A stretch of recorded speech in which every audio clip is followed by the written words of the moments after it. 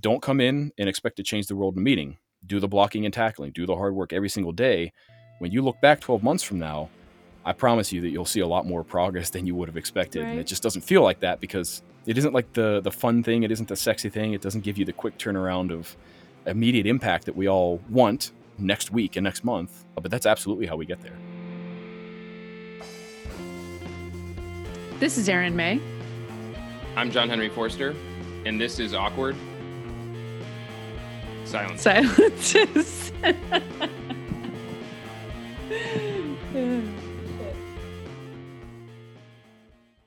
Hello, everybody, and welcome back to Awkward Silences. Today we're here with Zach Naylor, the CEO and co-founder of Aurelius. Today we're going to talk about understanding a business to be good at doing UX research. So you got to understand what's going on in the business, what the business cares about to do UX research well. Zach, thanks for joining us. Yeah, for sure. I'm happy to be here. I appreciate you having me on. Got JH here too. Yeah, I actually had a very similar conversation with a design friend recently, so I'm curious to put the researcher lens on this topic.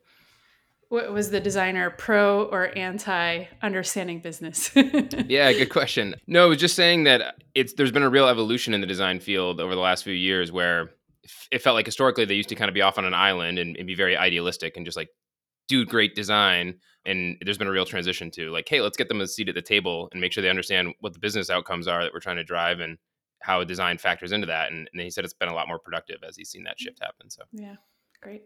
I actually really glad that you brought that specific saying up, the whole get a seat at the table, because we've been saying that for a really long time. And very early on, the teams who did that well, in my opinion, were the ones who understood business well. Yeah, it's helpful to have some commonality of like we're all trying to level up our work to this overarching business outcome. And we're just trying to put our departments, our function specific lens on how we can help do that to some degree, right? Yeah, absolutely. Fantastic. Zach, when we talk about user research, we think about researching users, as the name suggests. Of course, it goes by different names: product research, UX research, etc. But why is it important to understand the business also, or maybe even first? Yeah. So we can research people all day long and we can uncover problems to address or solve or opportunities to act on. In my opinion, though, without understanding the business and the way that's going to have an output that matters for the organization we're doing research within, you're just picking problems to solve. For me, what it really does is it gives you the compass of where to direct that effort. So by understanding the business, you understand what's important and what you should be learning about. Then, as you're discovering that stuff and learning those things, it helps you understand where to dig deeper and apply those learnings rather than suggesting something that we build or address that like costs too much or doesn't do anything to move the needle on strategic goals we have for the business and stuff like that. So I like to think of it almost like a compass to know what rocks to pick up and look under, and then what to take away from it when we do.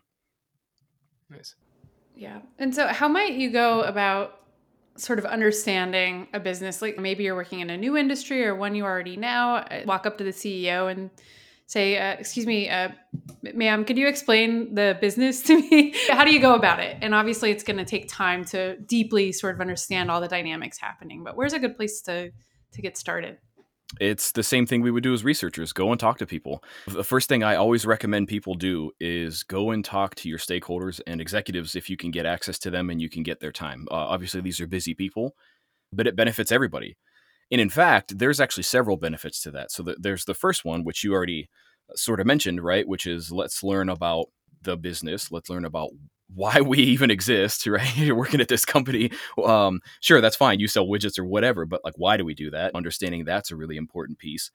It also then helps you understand those individuals and their roles.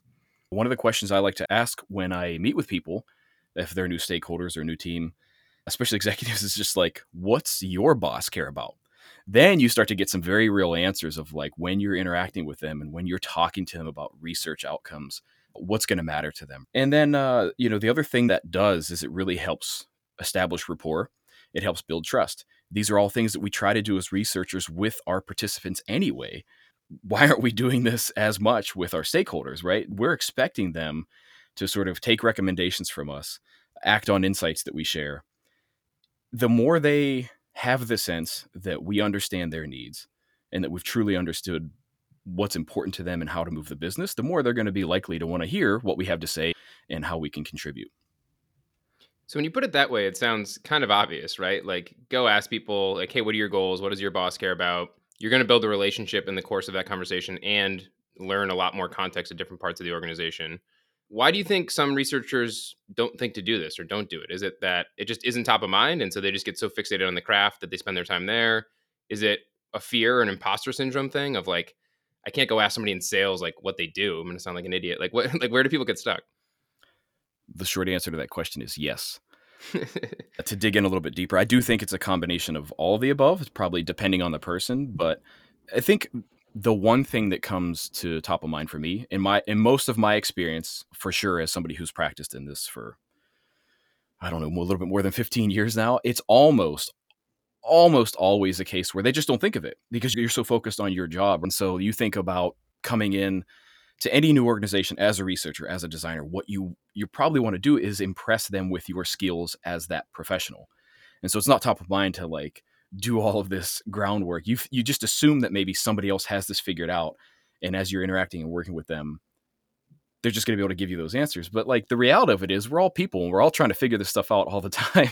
And so there's not somebody who always just has the answer to that stuff, right?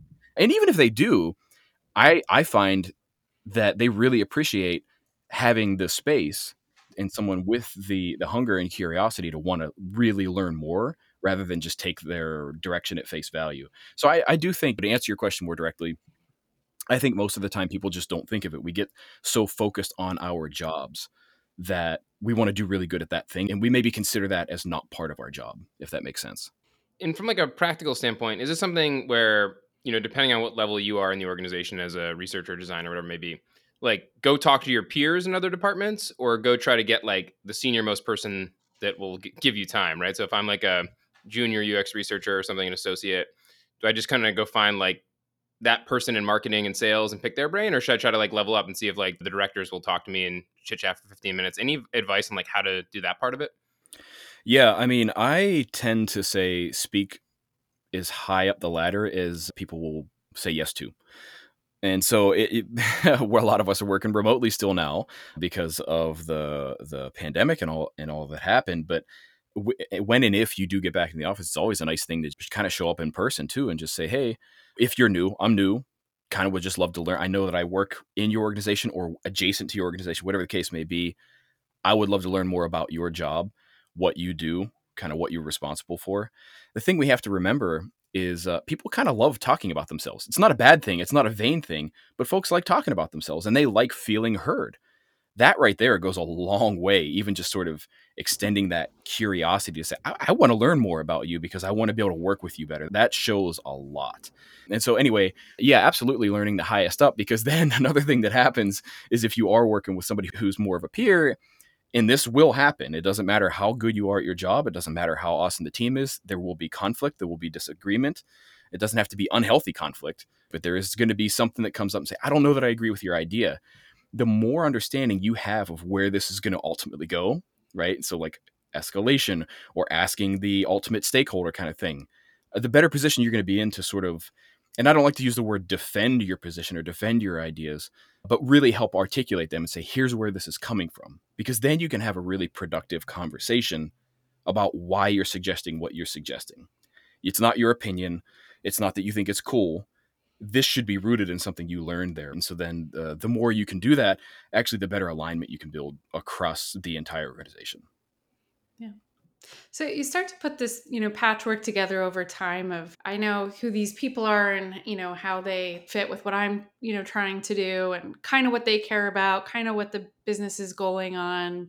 I want to make some charts go up into the right and create some smiley faces and make some money and these sorts of things. And you start talking to users, you're doing your user research job, and you're getting like a sense that maybe our users want something that I can't connect to one of these business goals. that I know about. Or in fact, maybe they seem like at odds with each other. What are you going to do in that scenario? Yeah, that's a great question, and that can absolutely happen. Although I'll say, this is my opinion. If you've done that work well, if you've really done that discovery and understood the business really well, I don't actually believe you should run into a situation where it's completely at odds, because otherwise the business wouldn't exist, right? Like there would be no success there whatsoever. So what I've found is if you've done this work really well, one of two things happens. You get to that point, right?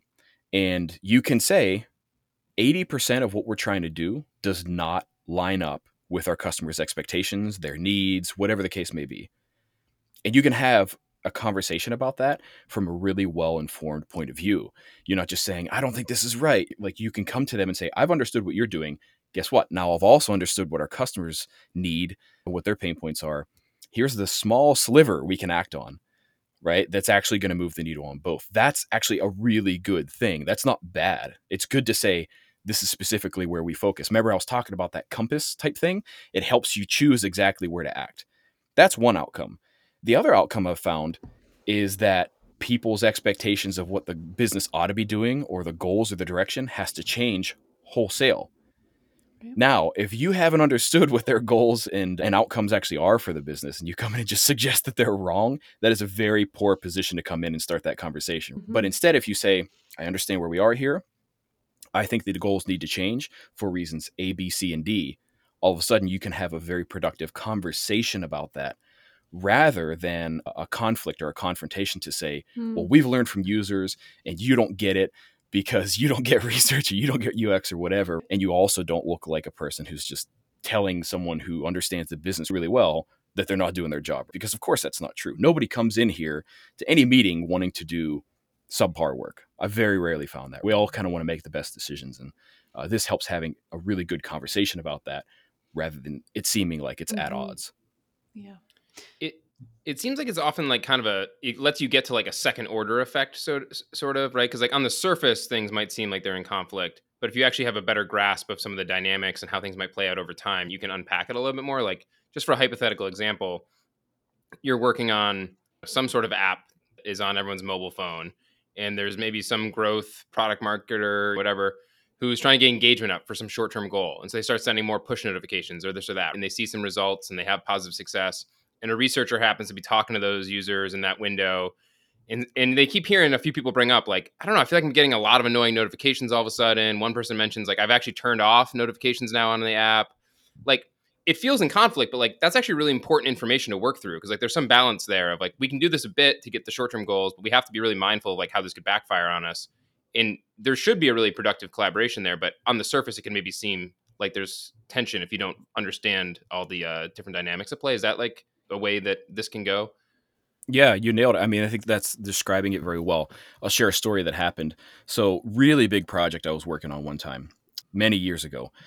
This company wanted to improve the onboarding of their customers. So, they had some ideas about how that was going to happen. Of course, we needed to do research to understand a number of things. Number one, how onboarding happened today, both internally and customer facing.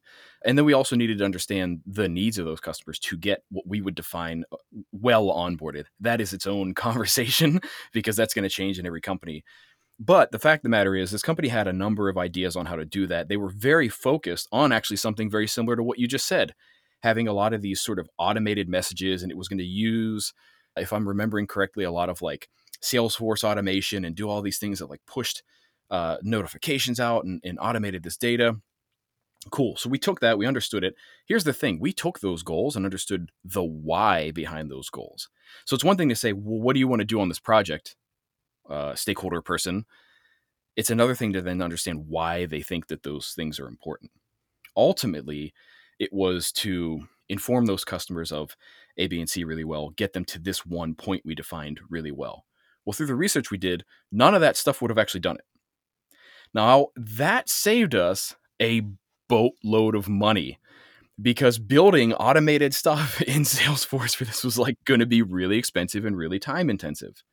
So what the research did is it actually refocused the conversation to say the goal is the same. we're chasing after the wrong tactics. What we need is X, Y, and Z, which I can't talk too much about because it was a past project, obviously under NDA, but basically it was a lot more simple. The solution was far more simple, right? In helping define, in this case, like those customers' goals and then getting them to the right people in the organization, not automating anything, but rather just facilitating what was happening successfully already. So you can imagine just a ton of like operation, infrastructure, and engineering that didn't need to happen right away because Yeah. we did that, right? Yeah, and in that case, it sounds like to your point, the tactics, the solution changed. The thing that was you're trying to solve for didn't. I'm thinking about that case where I do some research and in that Venn diagram of business need and user need, we're always trying to find the overlap. And maybe there's a scenario where there's not a lot of overlap in a particular small slice of the business, or it's not as big as we'd like it to be, or we just see a big opportunity in this user only piece. But like, because I understand the business and what we're really trying to do, like, can we move that conversation forward about maybe stretching or redefining some of our goals or strategies to keep the spirit of the goals of the business the same, but to expand, whether that be new use cases for users or rethinking some of our metrics or things like that, that don't say, well, I care about the user and not the business, but we really need to maybe expand our definition or our understanding of what the goals here could be to ultimately grow the business more maybe than we thought was possible. Is that something that can happen from user research if someone understands the business well? I absolutely think it can. And what you're describing to me is when folks in the UX industry talk about being strategic UX designers or UX strategy or UX research strategy, like anything sort of strategic, that to me is what that's speaking to. And I will say, yes, absolutely, that can happen because I've seen it and been part of it myself. And also, that is not something that happens on your first day or week when you walk in. So you shouldn't expect to come in and have those kind of conversations right off the bat. If you Mm-hmm. do, and that's something you value, you should never leave that job because that means that organization is already at that level of maturity, which frankly, I've never experienced on my own personally. But the thing that matters here is understanding that you've got to put the time in, you've got to create those relationships, you've got to build that understanding because it is very much stepping up different layers as you go. So you do this, you start on a project and you understand the project goals really well and the product goals, and you help deliver on that and you help people make better decisions based on the work you do. That's the goal of research, right? The more Yeah. you do that, the more people want to listen to you. The more people want to listen to you or tend to be higher up. And you say, well, I've got some ideas on how you can do that too. And now all of a sudden you've got their ear because they know you're worth listening to. And I Mm-hmm. know, right, that you should be worth listening to right off the bat, but that's just how humans operate.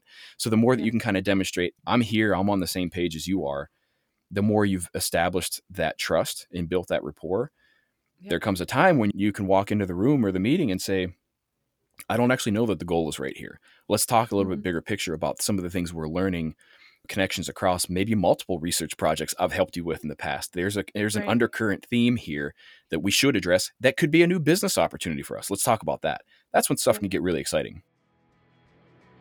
All right, a quick awkward interruption here. It's fun to talk about user research, but you know what's really fun is doing user research, and we want to help you with that. We want to help you so much that we have created a special place. It's called userinterviews.com/awkward for you to get your first 3 participants free. We all know we should be talking to users more, so we went ahead and removed as many barriers as possible. It's going to be easy. It's going to be quick. You're going to love it. So get over there and check it out. And then when you're done with that, go on over to your favorite podcasting app and leave us a review, please. Is there, I'd imagine there could be some perception, or I don't know what the right framing is here, but like of a researcher of, all right, I'm going to like open my eyes and go learn about some hashtag business and figure this stuff out. But then wanting those business folks to kind of like reciprocate of, well, and let me tell you about my craft and like why research is valuable and stuff. Does this kind of naturally happen in this, or do they have to kind of make a point of being like, all right, I picked your brain and learned some stuff. Like, can I throw a couple things on the table too that I think would be valuable for you to know? And we can kind of like cross train a little bit. So is your question, have I seen that happen, or do I think it should happen?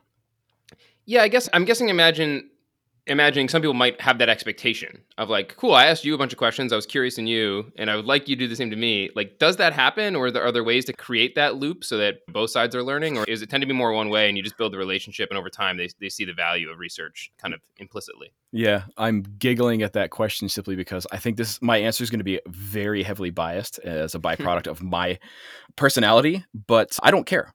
I don't care if they want to know more about my craft, because what I'm personally driven by is being able to help with these outcomes. And I mean, I would ask anybody listening to this or anybody who does that work, like, search yourself. So I give a talk that's actually about this topic, right? The surrounding topic that we're kind of discussing today. And I tell people, if you want to understand how to like sell your ideas better and have an impact more, the first thing I would challenge everybody to do is understand why. Understand why in yourself you want Mm. to have a bigger impact. Is it ego? Because that's not going to work, right? Like, it's just not. Your intentions aren't as pure as they need to be. So if you're really just driven by outcomes, I don't think that you're going to be all that bothered by somebody wanting to learn more about your craft. Now, don't get me wrong. The more impact you've had, I have absolutely seen people become more interested in the mechanics of that, just like any other part of the business. You learn about creating awesome content, and that's how people find your company. You're like, oh, cool. Well, tell me more about that so we can become better at that. So I think that's inherently going to happen. If people just care about the outcomes, they're going to see that what you do helps affect that. But I don't think that should be your goal. And also, because I subscribe to many tenets of Stoic philosophy, I try to hold no expectations, because then you're not going to be disappointed, or just expect that they don't care. And then you walk away saying, that's okay, because I walked into this expecting that they wouldn't care. Yeah, and it's sort of the show don't tell too. I've been thinking a lot about just making work visible, and we know for researchers to be impactful, as for anyone, people have to know what you're doing, right? Like capitalism, meritocracies, it's you build trust by exhibiting that you can do work that matters and people know about it. And obviously, if you're just sharing stuff to share it, people will lose interest because it seems like you're just sharing stuff that doesn't have an impact. But showing that you're doing work that is interesting and has an impact to the business, I think, is a really good way to get people to care about what it is, because it is like a little bit of enigma for a lot of people. Like, what is this UX research stuff? And I know, Zach, we've all seen that change a little bit in recent years, where people are starting to learn a little bit more about user research. I'm hiring a lot right now, and I'm finding the people I talk to are like, yeah, this thing that you're doing, your company's doing, like, I see a need for this everywhere. And that's different than it was years ago, I think. But it still is, because there's dozens of methods across qual and quant and moderated and unmoderated, a lot of unknowns about what this UX research stuff is. So Yeah, totally. There's a number of points I think we've touched on that sort of culminate into what you just said. So there's if you're so focused on the craft, you're just going to talk to people about the thing you did or the insights you shared. But at the end of the day, it's and right, like, it's a question. So what's in it for me? And the more you understand business, it's really easy to connect it to that. And again, an example I've used in a talk that I gave in the past is like, see, this is when we actually went to conferences in person, right? I'd point to somebody and I'd go, if I told you, I guaranteed you that I could get you home from the conference today faster and easier than the way you got here, would you believe me? And this is always somebody like I've never met. They're just like kind of in the audience hanging out. And 9 times out of 10, they go, no, I wouldn't believe you. And so a non-rhetorical question here, why? Well, because I don't know where you live. I don't know how you got here. I'm not even certain you're going home after this, but I'm guaranteeing you something that I have no information or basis to basically guarantee, so you don't trust me. The same thing happens in business. If you're going to walk into a room and make a suggestion about a big strategic change, but you haven't done any of the background to understand that or to show that you've understood the impact of that change, the mechanics behind it, and the reasons why, and how it helps us all in a business, it's the same effect is going to happen. People go, I don't think I want to listen to you until you can demonstrate to me that you get how to connect that. So that's absolutely true. That maturity is a byproduct of understanding products well, features well, goals well, business as well. It's very much like a ladder up into those things. yeah, so we've kind of been talking a little bit about, you talked about people like to talk about themselves, right? So that's a good in for kind of learning from folks, is to just ask them questions about themselves and getting to know the business, hitting some, whether it's quick wins or just the high intersection of business need and user need kind of stuff. You can really start to build some goodwill and really influence. And I know that's something you've thought a lot about, Zach, is researchers creating business impact creates influence, creates what? Like influence sounds like something that we might want to have. What can we do with it? Can we use it for good? Yeah. So I'm really glad that you asked that, because this is why I make that point when I give this Mm-hmm. talk and I Mm-hmm. share this with folks, as I say, examine your internal drive. Why do you want to have influence? If it is for your own gain, that's not the right intentions, right? You can actually still do it, but do you want to use it for good? So to answer your question more succinctly, what does influence turn into? I think it turns into real meaningful change. We talk a lot about things that we're trying to do in business, in our society, to make things more diverse, equitable, inclusive. Those things only happen with influence, only happens by helping make an impact. So like, I think your model is great. And I think once you get there, assuming your intentions are right, it can turn into real meaningful change. And there's people doing that hard work for sure. And again, when you get there, you're having conversations with those people. To your point earlier, you can start to say, I think our business goals need to change a little bit more for this big sort of societal reason. Rather than just walking into a meeting and it seemed like you're throwing a wrench into something, just causing a lot more hard work. Well, that's not it. You're now a much more trusted advisor, and Mm-hmm. you're part of those big conversations. And I like to say it all the time. You don't come in and expect to change the world in a meeting. Do the blocking and tackling, do the hard work every single day. When you look back 12 months from now, I promise you that you'll see a lot more progress than you would have expected. And it Right. just doesn't feel like that, because hard work isn't it isn't like the fun thing. It isn't the sexy thing. It doesn't give you the quick turnaround of immediate impact that we all want next week and next month. But that's absolutely how we get there. If ego is a bad motivator, and to be clear, you can have influence if your intentions are not pure. Seen it happen. All Um, the time, unfortunately, all the I time. can think of some very prominent examples, but no one in this room. But if your own ego is not a good motivator, a good way to get influence, what is a good way? Like, what is a good kind of compass? A good thing to keep you blocking and tackling and grinding out those drip by drip wins that ultimately lead to seismic potential of change over time. That is an awesome question. And we can have a podcast all about that.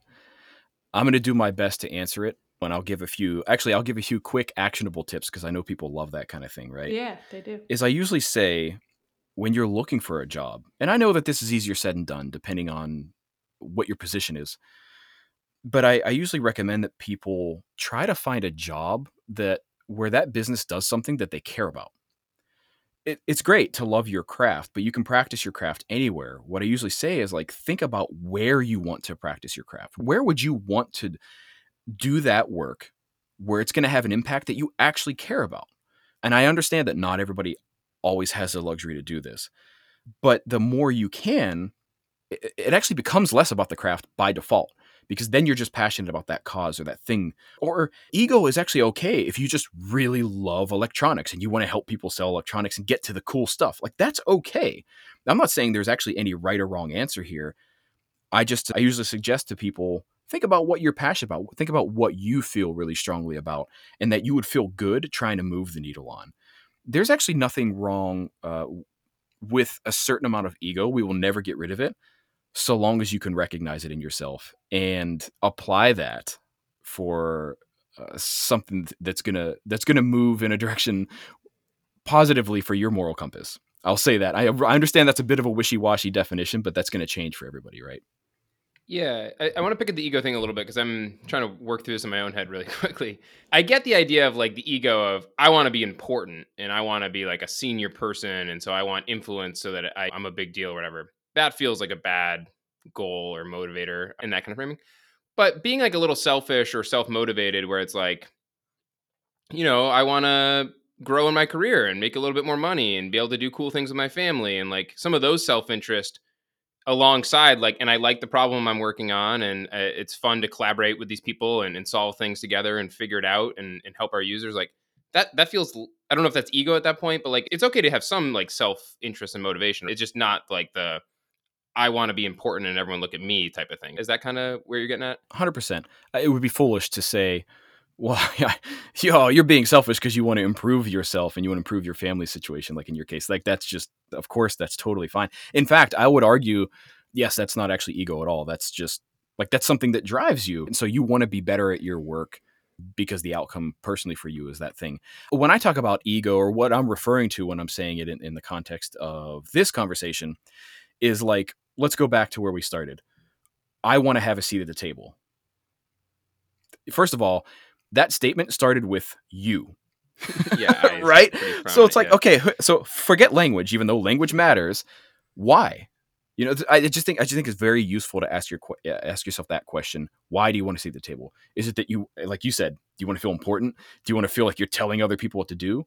Or do you feel like you have meaningful contribution to have there? And here's the thing that usually happens too, despite the fact that it happens all the time, people driven by ego to acquire power and influence often get found out pretty quickly, because a lot of folks at the top, and especially a really well-running organizations, like you can sniff that out pretty quickly. And it's like, your reasons for wanting to be here and be part of this conversation are not the shared reasons. And that's the thing. The old saying goes, you want to go fast, go alone. If you want to go far, go together. And so I think you just need to be able to get on board with that. And that's why, for me, it's really important to choose to work for an organization that you can care about, a group of people you can work with that you care about, that allows you to have a lot more passion. Yeah. And I think to your point, like obviously not everyone gets to choose, unfortunately, work that's meaningful to them. I'm thinking of, was it Scott Galloway, who says, don't take the advice of follow your passion, like find something you're good at and then like the passion will follow. And I think maybe one of the things that can happen over time is if you take that track, right, and find a craft you're good at and that hopefully you enjoy, you then over time can get the earned luxury of applying that to an industry or a job that you are passionate about. And that's sort of hopefully what we all want. Really, really, really strongly agree with that. And I actually think that's why a lot of people, we've seen this influx of people joining the UX field, is they recognize like, well, I actually just want to help make people's lives and experiences better. And maybe they didn't have a language to describe that. And now all of a sudden they're passionate about that. That's great. That's enough. Start there. You can find some of these larger societal issues to connect that to, absolutely, either in your free time or through your, paid work. But that's great. Absolutely. Start there. Yeah. And it feels like something that, as people are interviewing and considering different opportunities, like it's really important to poke on some of this to make sure there's alignment when you're considering a new role. Because I think if you're typically somebody who's kind of blind to this stuff and not that interested, you can get yourself into situations that seemed good at a high level and aren't really aligned with your values, right? Like maybe it is a business where they're really into minimizing their cost and they're just like aggressive about doing that. And like, you don't really care about that, right? Like that's like, you probably don't want to be in that organization.